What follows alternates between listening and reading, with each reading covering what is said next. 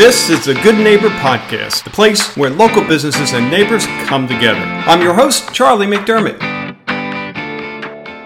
Welcome to episode number 644 of the Good Neighbor Podcast. And today it's a special treat. We have Gulf Shore Opera. And with Gulf Shore Opera, we have two good neighbors. We have Stephanie Pierce and we have Claudia Paulson. Stephanie and Claudia, how you both doing? Great. Good. Thank you. Nice to meet you. Great to be here. Yeah, thrilled to have you. And what I love about the Good Neighbor Podcast is I get to enjoy and learn about these fabulous organizations like Gulf Shore Opera and all that you're doing there. So let's start there. Gulf Shore Opera, fill us in. What's going on? Stephanie, take it away. Okay. All right. Well, this week marks the beginning of high season for us. And we're off to a great start with a sold-out concert at Artist Naples. The Irish tenor, Anthony Kearns, who's a world-famous tenor, will be performing there. And right after that, we have two wonderful New York artists coming in who are both versed in opera and Broadway. They will be doing a show called Opera Meets Broadway, and that is touring 5 different locations in our Tri-County region. Gulf Shore Opera serves communities all the way from Marco Island up to Port Charlotte. So we are Florida's only touring opera company, and we serve the coastal counties of Southwest Florida. Wow! So how does that work then? That particular show is in 5 different locations. Is that what you said? Yes. Yeah. We have a series of community concerts, and these are more like a concert with a lot of acting within the scenes that they'll be doing from various musicals and operas. So after we do the community concerts, we do our what we call formal productions, which are more the traditional full-scale production with orchestra and chorus and costumes and all that. And we'll be doing our first formal production at the end of February, which will also be in Charlotte, Lee, and Collier counties. And that is a premiere of a new version of Johann Strauss's Die Fledermaus, which is just a really fun musical comedy with a lot of familiar melodies. We're doing it in English, and our director, Josh Shaw, is setting it in the 1930s Hollywood. So all of our main actors will be Hollywood movie stars from the 1930s. Ah, that sounds like a lot of fun. Yeah. Wow. And for that one, Charlie, it's really interesting because it will be performed in Naples in a really unique setting. We'll be at Silver Spot Theater 12, which has a large enough stage to be able to handle the production. And the audience is going to be encouraged to come dressed as their favorite Hollywood star. Oh, wow. So, Claudia, I'm going to put you on the spot then. If you were to go to the show tonight, who would you dress up as? Oh, boy. I'm not sure. There's so many great, wonderful women from that era. It would be hard to choose. All right, I'm going to give you a few seconds to think further because I'm going to shift then down to Stephanie, put you on the spot. Who comes to mind? Well, I've already got my dress, and my you can't see me, but my COVID hair color is my real hair color, which happens to be quite white and rather platinum looking. So there are a couple of divas from that era that come to mind that people have said, "Oh, you could be one of these." So I'm going to leave it as a surprise for those who come. And we're not just having people dress up for the concert. There's a party with the stars after the performance. That Cinema 12 has a nice big lobby, and we're going to dress the lobby up as an old Hollywood stage, and everybody can have their moment to be a star. That's great. Love it. So how about and if you want to add anything more, Claudia, before I move on to the next question, did we cover everything? I think that's so. Yeah. Well, let me also put in a plug for Estero, which is the home of our new headquarters. Mm-hmm. We love Estero. It's a very new community, just incorporated a few years ago. But one of the performances of The Bat's Revenge will be the very first professional theatrical production to be performed in the new village of Estero. So we're excited about that. Right now, the only theatrical venue they have is their high school auditorium, which is surprisingly nice. But there are hopes in that community that within the next few years they might be in a position to have their own performing arts center. Wow, that's exciting. I'm sure it's right down the road. How about your involvement? How did you guys get involved? Tell us a little bit about your journey. Claudia, why don't you start with that one? Well, I've been involved in nonprofit arts for probably about 30 years. Spent 15 years at the Philharmonic Center, the old Philharmonic Center, now Artists Naples, and met Stephanie many years ago and just totally admired her artistic talents and what she brings to the nonprofit world of the arts. And when the opportunity presented itself, I was thrilled to be able to come and work with her because it's a great adventure to have a touring opera company located here in Southwest Florida. And probably the biggest tour that's going to happen is the tour of Tosca, which will happen and will be produced in Charlotte County at their Performing Arts Center, and then at Barbara B. Mann in Fort Myers, and the final production at Artists Naples in Naples. And the orchestra that will be with them at Barbara Mann and Artists Naples is the Naples Philharmonic. So it's a whole year of wonderful firsts and wonderful opportunities to introduce new people to the beauty of opera. Wow. Well, and I would imagine that's a big part of it because I just guessing a percentage of your guests who come to the opera, maybe that's their first time. Is that accurate, or do you find yes, that's part of our mission, Charlie. We want to introduce this art form in communities that haven't had live quality opera in the community before.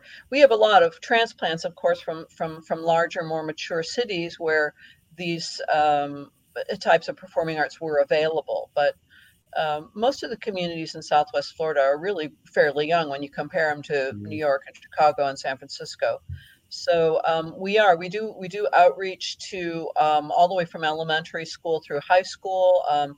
The high school kids are going to be coming in droves to the dress rehearsals of both of our formal productions, so they get their first taste of live opera. And of course, as I said, the Fledermaus we're doing in February, we're calling it The Bat's Revenge because it's in English translation, and it's really more of a music comedy. There's a lot of dialogue and stuff, so it's a kind of a soft intro to the world of opera. And the community concerts that I mentioned also are very much designed to bring people in, to entice them, to give them exposure to the amazing power of a classically trained voice, the emotional range and the drama of it, and to make them feel more comfortable with the sound of that, and to develop an ear for it, so that when they do come to that huge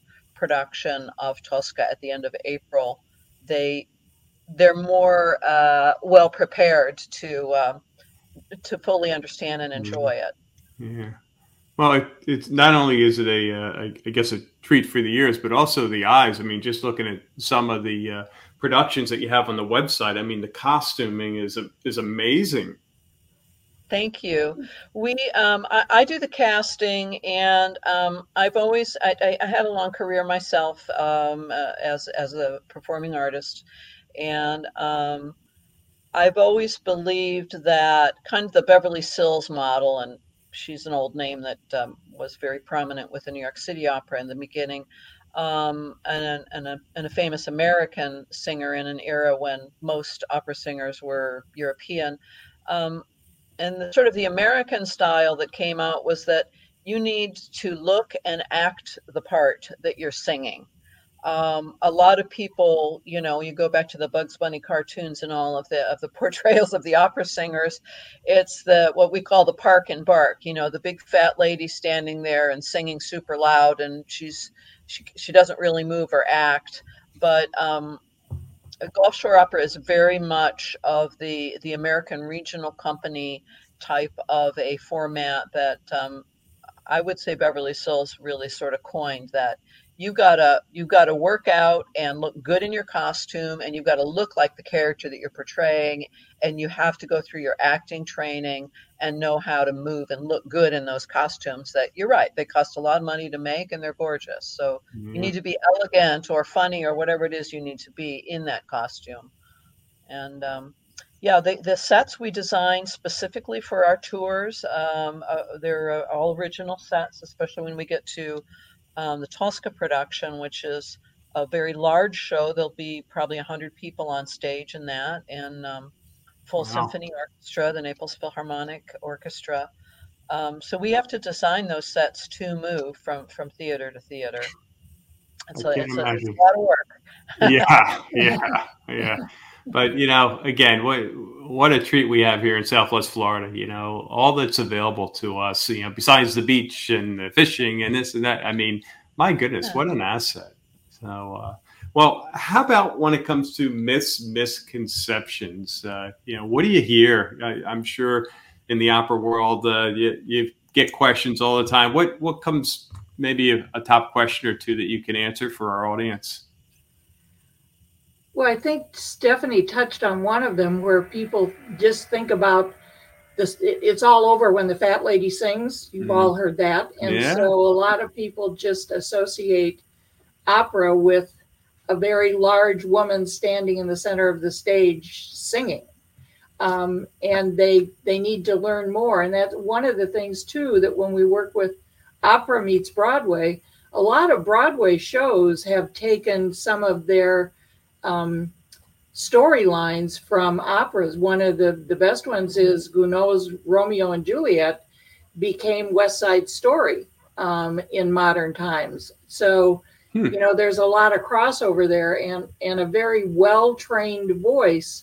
There's nothing better than to hear that well-trained voice not only do opera, but do Broadway. It opens a whole new world to people, and they don't usually think of that. But I think as we progress and people see the similarities, that helps them understand the beauty of opera when they can see how it relates to some of the other art forms. And I'd add to that, I think some people get intimidated by the idea of going to see, I'm going to go back to Tosca again, which is sung in Italian. But there are two things that we do that bring it a lot more into person that doesn't have the experience. And the most important one is the surtitle, which is just like when you go see a foreign film and they have subtitles. They're called surtitles because they hang above the stage. So you will have every sentence that's sung will be translated live at the time. This is another technical thing that really takes a lot of work on the back end to do, but it's very, very helpful. And we also offer opera lectures to people the week before the show. You can go and get the background from an expert musicologist who does a rather entertaining presentation on it. So, those are ways that you can prepare yourself to really fully enjoy the experience. And with that, I promise you that the roller coaster ride of the drama of a grand opera is bigger than it has so many different elements. And once you understand all of what goes into it, and you can really get what they're doing, it's a tremendous experience to be in the theater, in the live theater, and see that. So you think about it, to be a performer, you've got to be able to act, be able to sing, potentially be able to speak different languages. I mean, you're talking about extremely talented individuals. Where do they come from? Well, they generally train at privately and at universities and come out with with degrees in in voice and classical voice and a background. They probably play piano. They've probably studied French, German, Italian language, and have performed at least at the college level, and then through apprenticeship programs, which are national. Santa Fe Opera has an apprenticeship program. Tanglewood has an apprenticeship program. Lots of places, and then there are sort of apprentice positions with opera companies where you come on perhaps for a season and you understudy leads and then you become a secondary character, and then at some point you win a competition and you get your New York agent, and that's where we get to the level that I'm casting at. I go to the New York agents to cast, and so much of that can be done virtually now. The agents send clips from performances right. They've done, and I view them, and then I look at their resume, and I know that director. Let me call him and find out whether they're a good colleague and they show up well prepared and things like that. And it's by the time you get to the level where you're doing leading roles in operas with the companies, it's a pretty small world. And so you're attracting top talent from all over, which is yes, and young and up and coming, exciting talent that, as I said, Charlie, looks and acts appropriate for the role, because I think that brings another dimension of excitement to bringing it to audiences that are maybe not so familiar. Well, good stuff. How about one thing you wish our listeners knew about Gulf Shore Opera? What comes to mind? I think one thing that's important is knowing that they have a regional opera company that tours to 3 counties, that makes sure they reach out to all of the communities, that reaches out to school children, that has programs for young children, and incorporates the whole concept of this is a family company, and it's also a fun company. We make sure that when people come to the productions, they enjoy themselves and they have a good time. So it's not a stuffy world of opera. It's a fun, enjoying, loving and caring world of opera. Love it. Wow. And I would add to what Claudia said that aside from our performances, we do have a lot of social mixers where we'll have a Meet the Artist reception, or we have a series where it's a dinner and a show. So people that have been patrons of our company for some years really look forward to, like, we have an annual Christmas dinner at the Strand, and that's been happening for 7 years, and it is like a family gathering, because people just really enjoy seeing each other every year at that. And as the company continues to grow and succeed, the family gets bigger, and we're able to do more outreach with at-risk kids, and we're starting a talented teens program for local singers, and we do, as well as bringing in national artists, we do really use local talent and develop local talent and regional talent. We use a lot of Florida-based artists. Yeah. Well, that's wonderful. Well, I really, really appreciate both you and, Stephanie and Claudia, because I'm thinking people can see us, but they can't. So Stephanie and Claudia, thank you for sharing everything. And, one last, if there's anything else that you want to share, I do want you to share certainly your contact information, websites, where folks can learn about the different shows. So go ahead. Well, the website is gulfshoreopera.org, and everything is on there, and easy to find by county because we do productions in 3 different counties. That's where you can find any information on how to contact any of us. And we welcome people to call us and join the e-blast, the email list, because we try and keep our costs low, and we do selective emails to let you know, e-blast, to let you know what's happening in your county. What's the next show coming up. So that's a great way to really keep in touch with us. Well, terrific. Well, we wish you the best going forward, and I hope our listeners will, and I'm sure they will, support the opera and get that Estero, what do you want to call it, the venue or? Performing Arts Center. Thank you. Performing Arts Center. It's a great town, and it's a great location because, we're in all 3 counties, and they're smack dab in the middle. So we love it there. That's a real, right off of 75. Yeah, good point. Yep. All righty. Well, once again, thank you both. All right. Thank you. Take care. Bye-bye. Bye-bye. Thank you for listening to the Good Neighbor Podcast. To nominate your favorite local business to be featured on the show, go to goodneighborpodcast.com. That's goodneighborpodcast.com, or call us at 239-224-4105.